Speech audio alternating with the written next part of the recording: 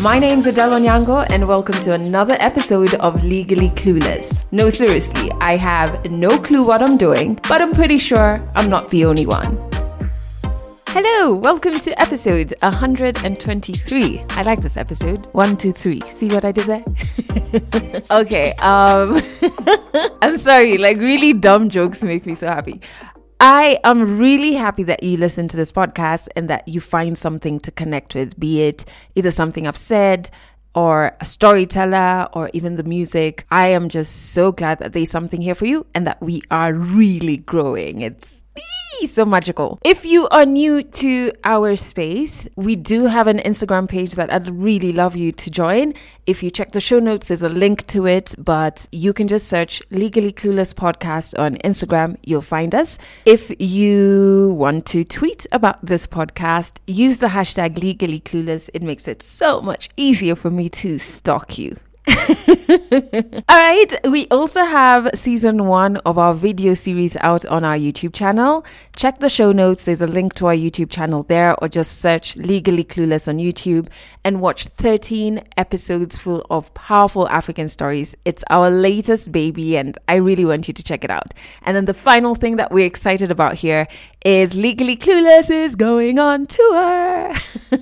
So excited. We are about 3 weeks away from actually hitting the road, leaving Nairobi, going to Nakuru, Kisumu, and Mombasa. And of course, we're going to flag off in Nairobi, which comes sooner, but I am just so excited. I will be recording some episodes while on the road, and I'm very interested to see how that's going to go. Yeah, so very excited about the tour, which of course we're doing in partnership with Africa No Filter. We got the grant from them to be able to do this. So excitement all round. Now that you're caught up in this particular episode, I'm excited about the story because it's so refreshing to hear somebody talk about business in such an honest way. Listen to this. My husband would tell me when we were going to go and see different restaurant sites, he said, maybe you should stay at home because he's fairer than I am. When they see a person of color, you can see physically facial changes with realtors because they were like, oh no, not a non-white person. As an African, Cape Town is my city, is my home, to actually experience that kind of sense of racism. And everybody said to me, Nadia, the restaurant's not going to work there because that particular street is known for being a very kind of white street. And I recall a couple of years ago, we had one of our clients not pay us for about 8 months, and we were hundreds of thousands of dollars in debt. Credit cards are maxed out. The banks are phoning you and saying when are you going to pay your debt? And you start lying to the banks, and you're like, no, didn't you get the payment? My parents could see how I was really struggling financially. I had lost a lot of weight. When we opened the first restaurant, I fell pregnant. I remember I was writing a proposal going into labor, and the nurse was just like, can you please put the laptop down? That is a story by Nadia, who is from Cape Town, South Africa, and that story is coming up a little later in this episode. However, let me break down 3 things. 2 are not so good. 1 is a really nice day I had yesterday, and it just dawned on me that for me to be able to disconnect, I need to completely disconnect from actual human beings and interacting with human beings. Oh my God, that sounds like humans are the weak link in my life. But yeah, so yesterday I had such an amazing Saturday, guys. I haven't had such a day in such a long time. And literally all I did was stay home, didn't interact with humans except Fal and Marley, who comes to help us with the cleaning at home. Only 2 people I interacted with, and Fal even disappeared the whole day to do his own things, and Marley finishes her work so quickly. So I was alone for most of the day, and it was so good. So I didn't even have to watch a series or watch a movie. It was just so good. So my disconnecting looks like not interacting with human beings. Yours could look like something different, but one thing's for sure, you've got to figure out how you can disconnect. It really resets your insides in a beautiful way. I feel really good right now because no humans. And then came today where I do not have electricity. In fact, I'm recording this and I have 16% battery on this laptop. I'm just hoping that everything works out. So KPLC, who are the electricity givers in Kenya, but do they really do that job well? Just decided that we don't need electricity and we were not scheduled for any maintenance today, but it went like clockwork at 9 a.m. And when it does that, I know it's gone until probably like 5, 6 p.m. So I'm trying to like think of the only positive thing about it, which is nobody's water pump is on as I'm recording this. But it sucks. It really sucks. And then the other thing that I wanted to share is something that I did this week when I was wearing my businesswoman hat. So I really don't have too many great experiences when it comes to working with advertising agencies based in Kenya. The relationship normally starts off really great and then it sours when it comes to payments. I do have some very amazing Kenyan advertising agencies or advertising agencies based in Kenya that I work with.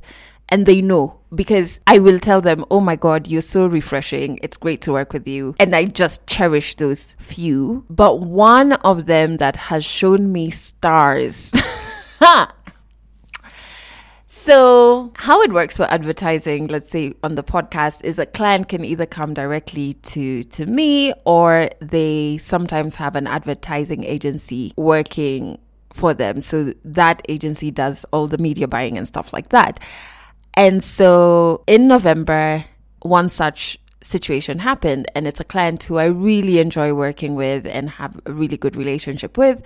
And they had this agency that I'd never worked with. I love contracts. I love clear terms in the contract. I love payment terms that stipulate a percentage before and a percentage after the completion of the campaign. So I should have known in hindsight that this is going to be tricks, because it was very hard to get that first payment in.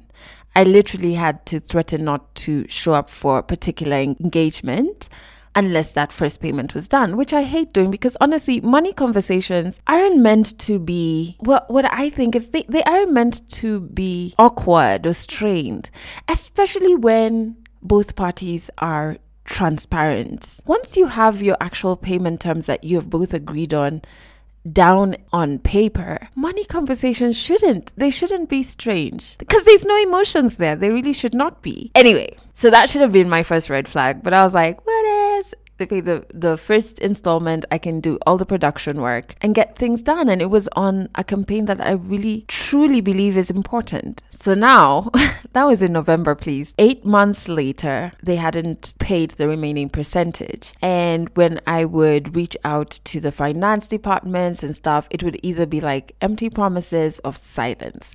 And I think a lot of small business owners, freelancers, can really identify with this issue. This, I think, I've been fortunate enough to have experienced this maybe 5 times in total. But I think what I hate about the process of asking for your payment is a lack of communication. Because, hey, sometimes shit happens. We're in a pandemic.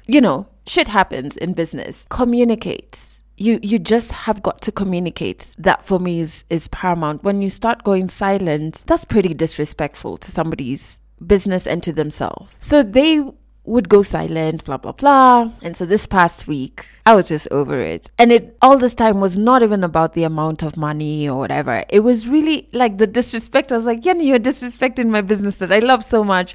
And that is really so fulfilling, yes, but it's a lot of work, and a lot has gone into setting this up, and it's still going into setting this up as a new media space.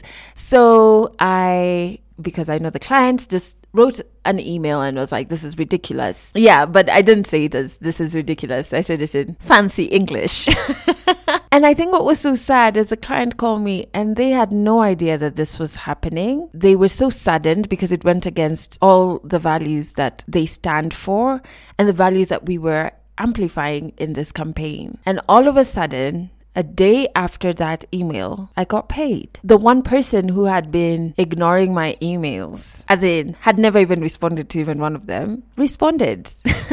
I don't know if that made me feel even worse. Like, well, I was just like, so first, the money to pay me was there. Secondly, you were seeing my emails. I mean, I knew you were seeing them, but you responding now shows that you were seeing them. And I was just like, man, I don't know. There must be a way to run a business in an ethical manner and in a way that you respect those you're doing business with. So for me, if I cannot afford you, I am not going to I'm not going to engage you. And I try, and I think I do, because I can't even think of a situation where I haven't. But anyone I engage with or outsource things to or blah, blah, blah, as soon as you send in that invoice, the payment goes out. That is me respecting our terms of engagement and respecting you and your business or you and your talent. There must be a way to do things ethically, because I also wonder, when these companies engage with big suppliers, like suppliers who are like more established and big organizations, do they do the same thing, or is this something that you reserve for smaller business owners in business spaces that you probably think, oh, whatever, they don't need the money, or you just don't respect them? Like, I have so many questions around that, but ultimately it's disrespectful. But if you are also in the same space, I think it's so important, yes, have your contract with your payment terms clearly outlined. I mean, on the same day I was receiving this 8-month delayed payment, I was receiving a payment from another wonderful client who, in our agreement, we had the date of when to expect the payment, and they adhered to that. So you could be as specific in your contract as to the date you expect the payment. I think it's very important to know your client. Let's say if there's a third party in between you and your client, because sometimes the clients come directly and sometimes they have another entity representing them. It's important to know that client. It's important to have reserves if you're really running this as a business. So a percentage of what comes in, yes, you're paying yourself a salary. There is a percentage probably going to your overheads or whatever. There is a percentage that's going to your future projects that you probably want to do with your business. But I think a percentage needs to go to reserves, because what if that 8-month delayed payment was such a huge amount that it could cripple what I do on a day-to-day, which, by the way, was the case for Nadia, whose story is coming up, you know? So yes, reserves can only take you so far, but it's important to kind of like have them. And then I have a blacklist. I understand, yes, there is a sense of privilege in being able to actually have a blacklist and say, hey, I'm not going to work with these people. But I just think it's efficient. I have a blacklist of organizations that I will not work with because they do not respect my business. And so for me, it's like, I can't engage with you. I actually can't engage with you because, hey, maybe I might even use more money trying to get the money that you're meant to pay me. You know, that's actually a thing. And then secondly, man, the heartache and the turmoil. The stress, man. So yeah, I started that blacklist the beginning of last year. Definitely added this last organization on there. I think it's important. It's very important because there must be respect. And even if a payment is delayed, because sometimes shit happens, communication is so important. Yeah, so that was my week. I had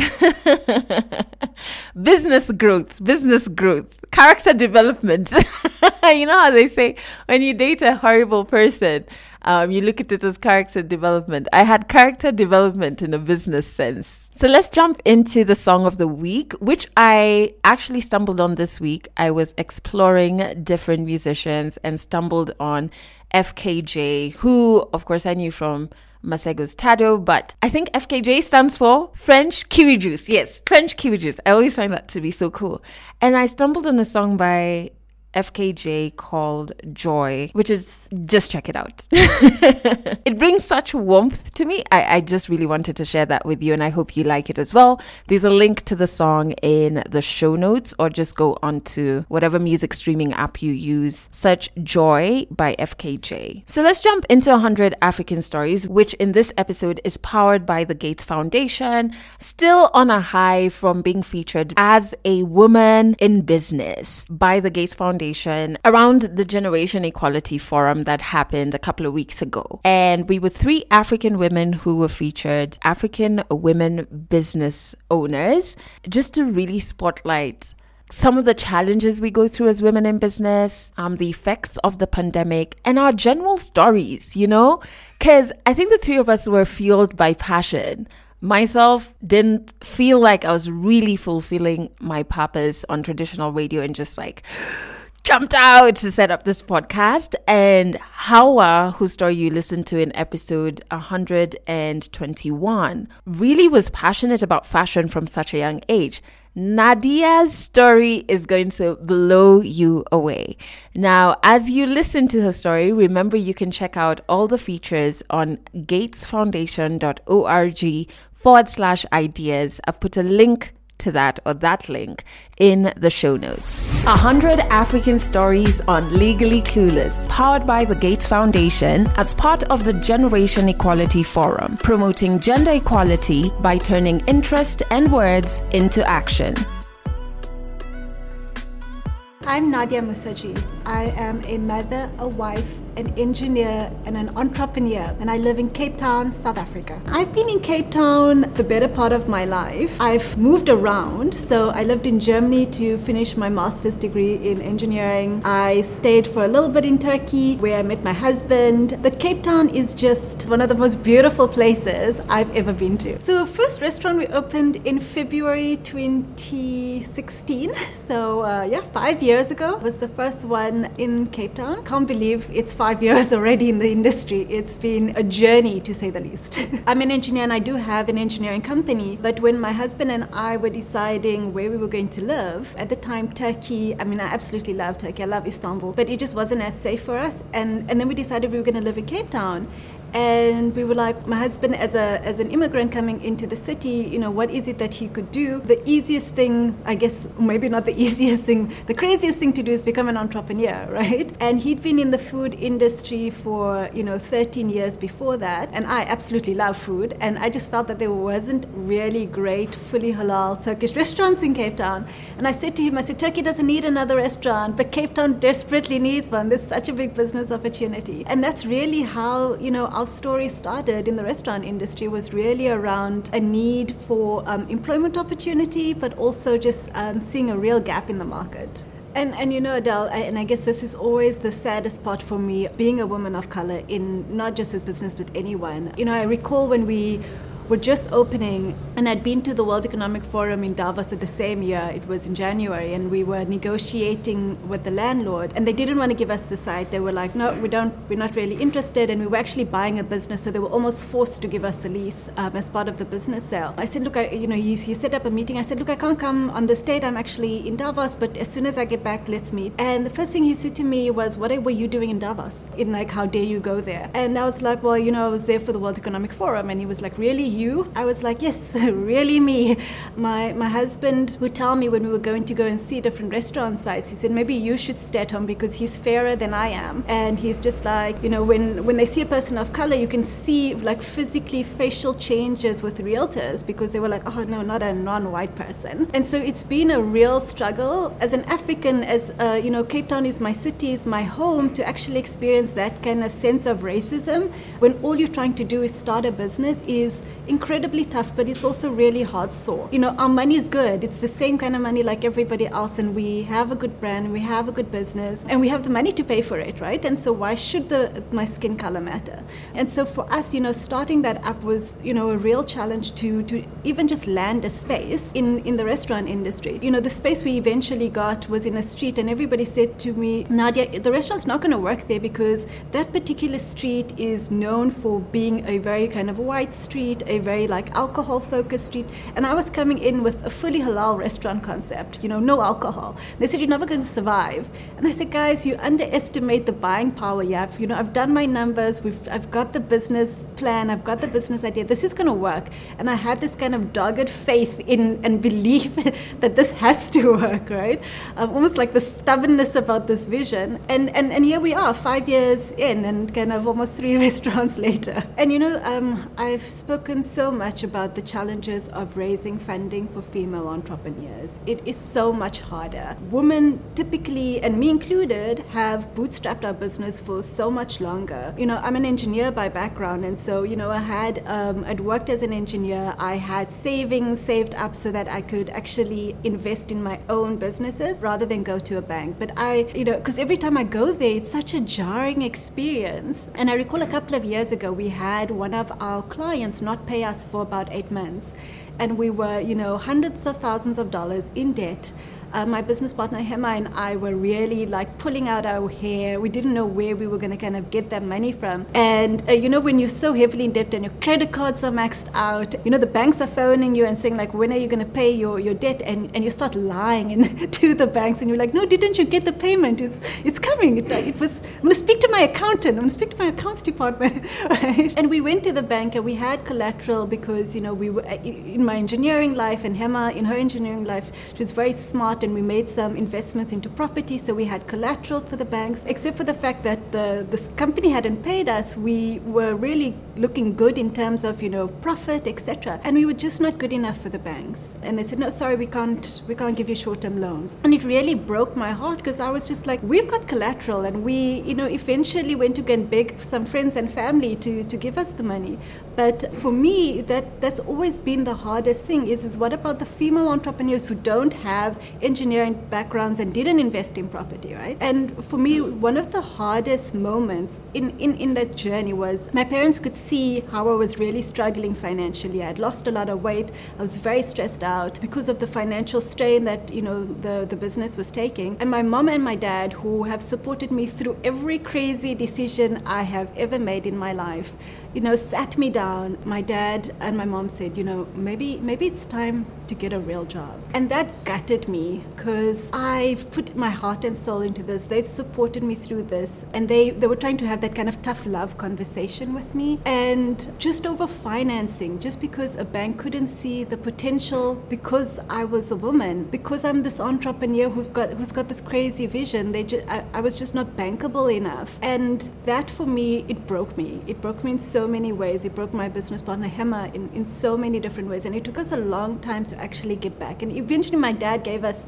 the money to cover the debt. And, eventually the company paid us. 8 months of hell is really what we went through, from a financial perspective. So juggling a family, 2 companies, I look back on it and I just go like, what was I thinking, right? So when we opened the first restaurant, I fell pregnant. All I remember was the smell of meat would just set me off and I would just bring on this nausea. But Turkish restaurants, all they do is serve meat, right? So I would be, really sick in the restaurants and we'd have, 16-hour days where, staff just wouldn't come to work. And in my other business as well, we were traveling, we were doing a lot, in growing our business. And I was pregnant and I didn't tell anybody, except, my close circle, because when a woman is pregnant, sometimes people, they with good intentions start to exit you from opportunities, right? And start to take things away from you. I was like, no, I want to make every choice on my own. Just because I'm pregnant doesn't mean, things should change for me. And I hid this pregnancy from my, from our clients, etc. And I remember after my son was born, January the next year, everybody went, where did this kid come from? And I was like, as I was pregnant the entire time, I was doing all these crazy things like running around the world and running a restaurant at the same time. I would not recommend it to anybody though.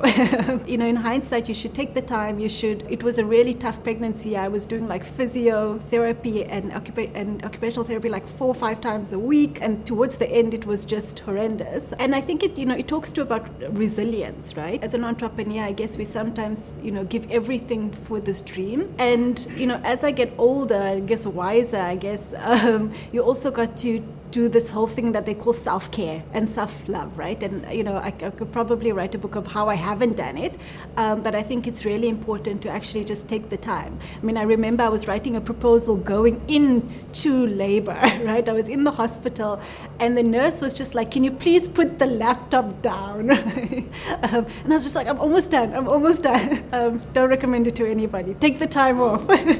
2020 was, I think, will probably go down in history as the year that the world fundamentally changed in ways that I don't think anybody could have anticipated. And being in the restaurant industry and the hospitality industry as a whole, it's taken such a big knock. And at the time, March 2020 rolled in South Africa, we had 2 restaurants. And suddenly, within 4 days' notice, our government goes, full lockdown. You're not allowed to go outside. All businesses have to close unless you're a retail store. And I go, what are we going to do with the restaurants and our staff? We don't have, huge margins in the industry. We don't have the ability to sustain all the expenses. And I go, what are we also going to do about our staff, right? Because we've got 2 restaurants now. And we speak to our landlords, and the one landlord is like, don't pay any rent. He's such a gem. And the other one goes, I want every single cent paid or you're evicted, and starts threatening. And then we go, where are we going to fund staff salaries from, right? And we took some loans, some bank loans. We literally took money from an organization that was giving out soft loans to pay for our staff salaries so that we could at least have some support for our staff. And we got food hampers and, to distribute some food hampers to staff. It was one of the hardest things was to close one of the restaurants. And it was a decision because we actually just didn't have the funding to be able to sustain 2 over a long-term period. And I think that's, the hardest thing as an entrepreneur is that you didn't do anything wrong, right? It was literally you were a victim of an environmental cause. And we started consolidating, and we tried to, cut as much as possible without, in the most humane way possible. For me and my husband, we had so many conversations, and I think it's what's harder for me as I've been a gender activist my whole life, and I know a lot of our staff are women in the restaurants, and they're single-headed households, and it's not just like we're going to let the staff member go. It's like, I'm going to let this person go, but then what happens to the entire family, right? Because she's supporting everybody. So I think it was probably one of the hardest decisions to take on who to keep and who not to keep. And what we said to our staff was, we absolutely love you guys. This is a really tough situation for all of us, and when the restaurants open again, we will bring you back. The philosophy is, try and do this in the most humane way possible.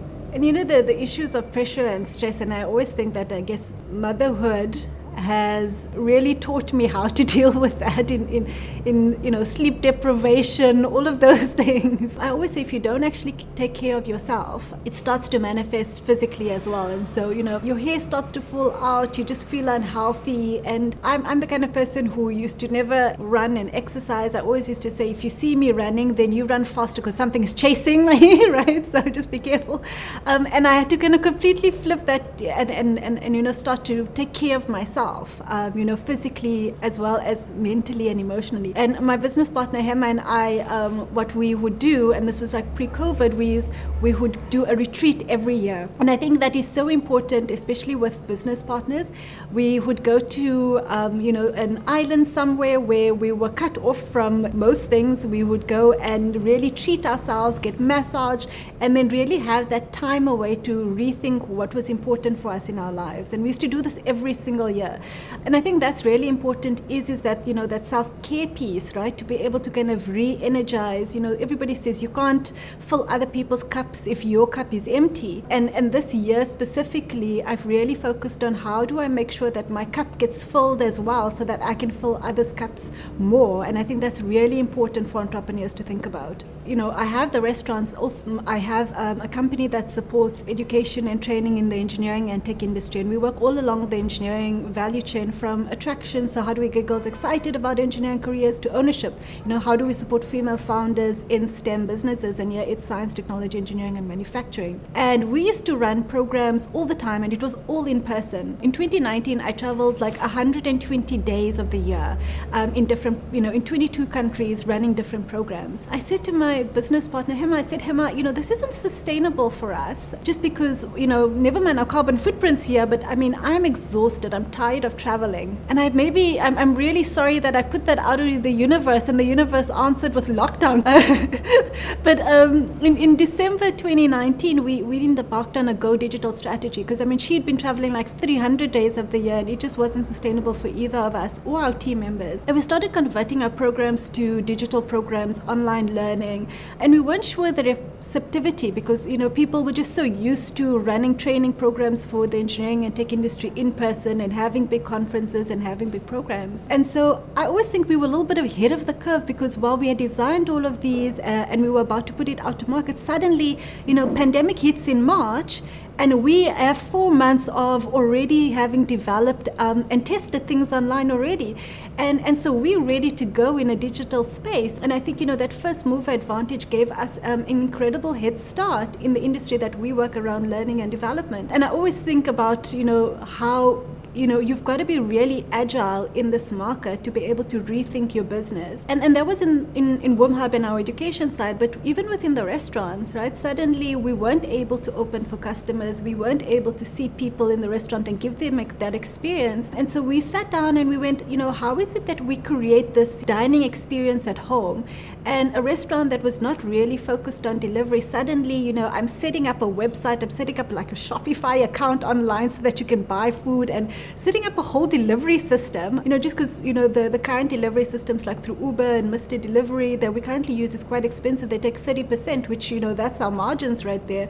So, having to like really rethink, not even think out of the box, redefine the box here is what we did to be able to actually be super agile and creative in a pandemic situation. Honestly, during the pandemic, financing has been a big challenge, right? There's all this promise of government grants and SMME funds to help SMMEs survive.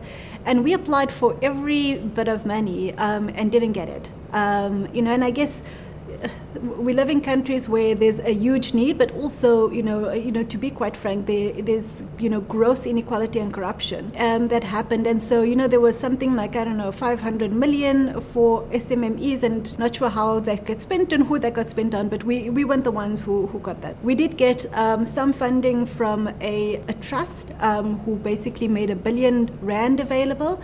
And but that is a loan that we've got to pay back, and that was specifically to cover staff salaries. And so we said we're not taking salaries, our staff gets paid first, and through that loan money. And then and I always think that it's the nature of entrepreneurship, especially when you're a serial entrepreneur, right? Because the restaurant is struggling, but my company WOMHub is doing really well, right? So we initially consolidated and we said, okay, cash is king, reserve our cash. We're not going to expand anything. We're going to try and make sure that we weather the storm. We don't know how long the storm is going to last for. After that kind of consolidation and real focus phase, suddenly we're doing really well. And so, I didn't have to worry about, financially, my personal finances, because my WOMHub is thriving, and the restaurants we're going, okay, how do we, move money around? How is it that we dip into savings and reserves across the board to, to keep the restaurants afloat? And, I think that those kind of decisions, nobody teaches you that at school, right? It's all like trial and error, and I wish we were able to kind of get better financial skills for young people and for entrepreneurs and for older people, right?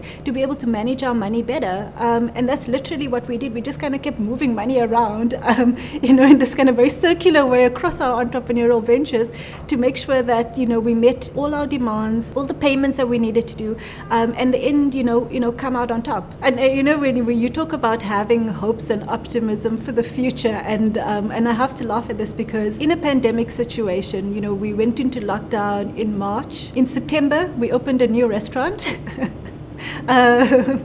And we're about to open another restaurant in the waterfront, which is kind of a very prestigious location here in Cape Town. Why I'm optimistic on the hospitality side and on the restaurant side is now is really the time to invest, because you can get incredible deals. People are way more negotiable about rental. Landlords who hadn't seen rental in months, suddenly you come here with a really good concept, and suddenly cash is way more important than all the other prejudice that they had before. And so I think we've really used the pandemic to our advantage in terms of expansion. So we went through a really kind of tough 3 or 4 months in the industry, and now we're going, what does that horizon look like? How do we grow and expand our operations in a way that is really strategic for us?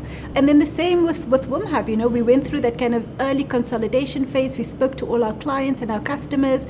We helped them, align with a new strategy that was digital, and we became the trusted partners and advisors in helping them also leapfrog, through some of the challenges that the pandemic had created that they weren't also used do. Both sides, it's around investing now because this is actually the right time to do so. I think it's going to be incredible when we're already starting to see this in the restaurant industry, where people are really tired of eating their own cooked food and suddenly they want to go out. And I think, a lot of people are missing those human connection points. And so we're starting to see that growth in a way that has been really surprising and interesting. And of course, we've, still got to be quite cautious because, there is still a pandemic. And, so, in terms of being able to share some like really good advice, and I always think about, what is it that I would have loved to have, learned or knew before, and what kind of insider info would I have loved to have had? And, the first one really is when we took the leap from,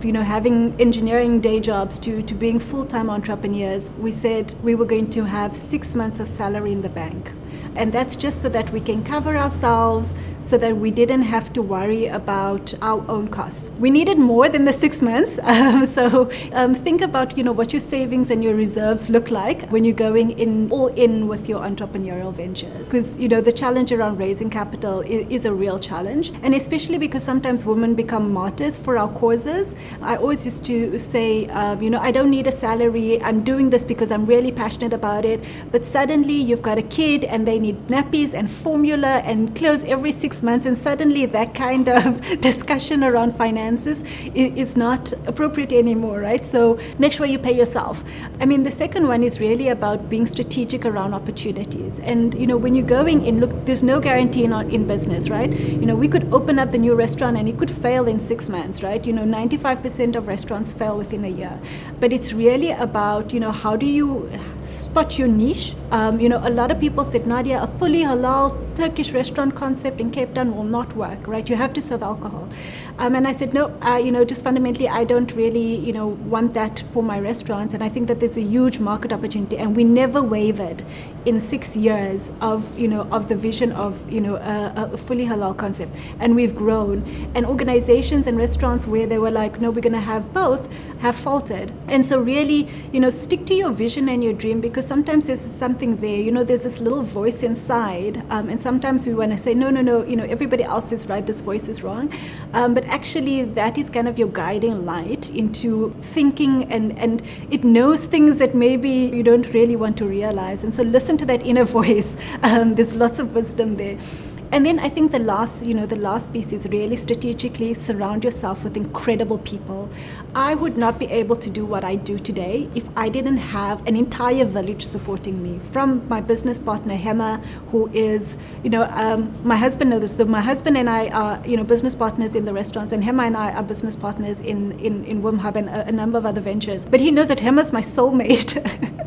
And that's just because we get each other so completely, right? I feel like women, we all need to find our tribe and our soulmates. We're there to support each other. When I had my child, it was this tribe that really got me through the sleepless nights, who took care of things when I wasn't able to take care of it, when I wasn't at peak performance. And I think that's really where we need to think about forming, we called it a sisterhood, we called it a tribe, but whatever it is, surround yourself with incredible people. And, it's really about finding incredible people to make your job easier. Because I always say, if you're an entrepreneur and you have to be in your business 100% of the time to make it work, then you've just created a job for yourself. But if you can have multiple companies running at the same time, and you can be sitting on a beach in Bali, then you are truly an entrepreneur.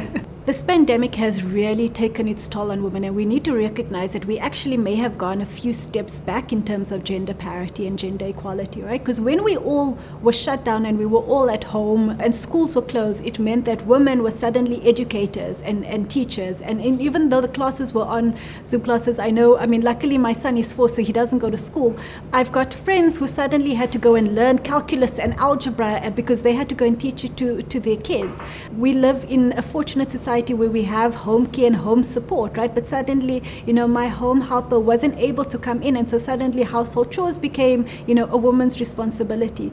And then when people got sick, women started looking after the sick as well. And so suddenly, we had one job or two jobs, and suddenly we've got all the jobs on our plate, right? We need to recognize that the burden of care is a real burden, that unpaid work is really skewed in our societies, especially on the continent, but actually around the world, where we have patriarchal societies, where there's an expectation that women are going to do the cooking, the cleaning, the looking after kids, plus have the career, plus. It's exhausting. It really is. And so, my plea has always been, let's put women in the center of economic recovery, because when women are economically empowered, more money flows into their households. And so that enables, equal education for girls, that enables, higher income on households and better consumer spending on different things. I think the number that they throw around is $5 trillion gets added to the economy when women are equally empowered, right?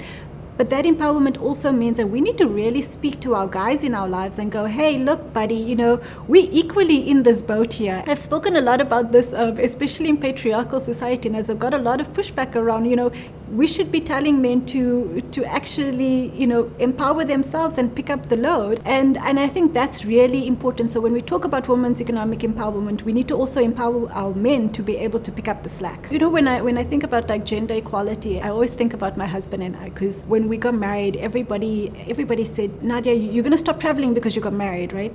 And I said, no, I don't think so. And then they said, when I had my son, they said, oh, now you're going to stop traveling, right? Because now you're married and you have a child. And then I didn't stop, right? Because, I had to work. Between my husband and I, he cooks way better than I do. I mean, actually, he's the operator in the restaurant. He's the person at the back end. I just manage the finances and growth. And he's literally the one who's making sure that every meal that comes out to a customer's table is excellent. We said when we got married, we would redefine the roles for ourselves. And I think that's true equality, is when you can say, you know what, I like these things and I don't like those things, and I get to make those choices every day for myself. And so, if you want to be a mom who stays at home because that's what you want to do for your kids, nobody should take that away from you. And if you want to be a mom who works and who has a nanny, and that's cool, nobody should take that away from you. And if you're a woman who doesn't want to have kids and you want to have fur babies, that's great as well. There should be no judgment for whatever women want to do, want to wear, and want to aspire to. And I think that is true equality. Visit gatesfoundation.org/ideas to be part of the Generation Equality Convos. Get involved and watch inspiring stories by women from across the globe. Gates Foundation, act for equal. I am so honored and happy that I got to have Nadia share her story, not only with me, but with you as well. And I'm thankful to the Gates Foundation for making it happen, just because she's so refreshingly honest.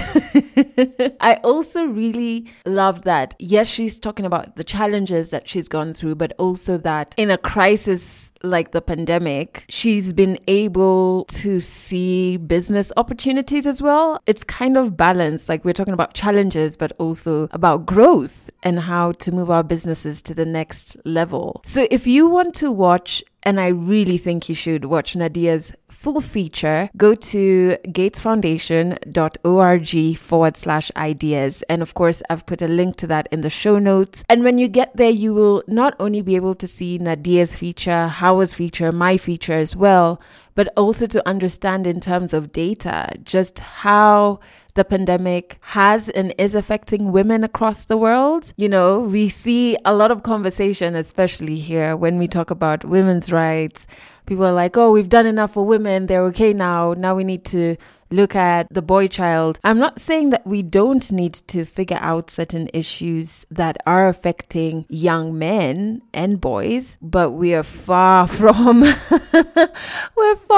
solving the very many issues that are affecting young girls and women as well. And this pandemic just pushed it to a whole new level. So if you go to gatesfoundation.org/ideas, you'll get to understand more of the data, and then obviously watch 3 powerful features from 3 powerful African women. Do remember you can catch this podcast on Trace Radio in Kenya. Just go to traceradio.co.ke for a list of all the frequencies, and you can stream the podcast there as well. Well, Trace Radio there as well. And also head over to our Instagram page, because that's where I'll be posting most of the Legally Clueless tour updates. So if you are in Nakuru, Kisumu, or Mombasa, we will be in your counties, and I'm just so excited. I feel like that's the one thing whenever I'm getting frustrated by something, I just focus on, okay, can you imagine we're actually doing this?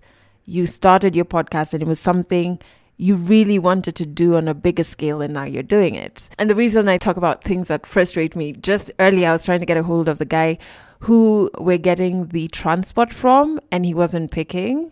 I was so irritated.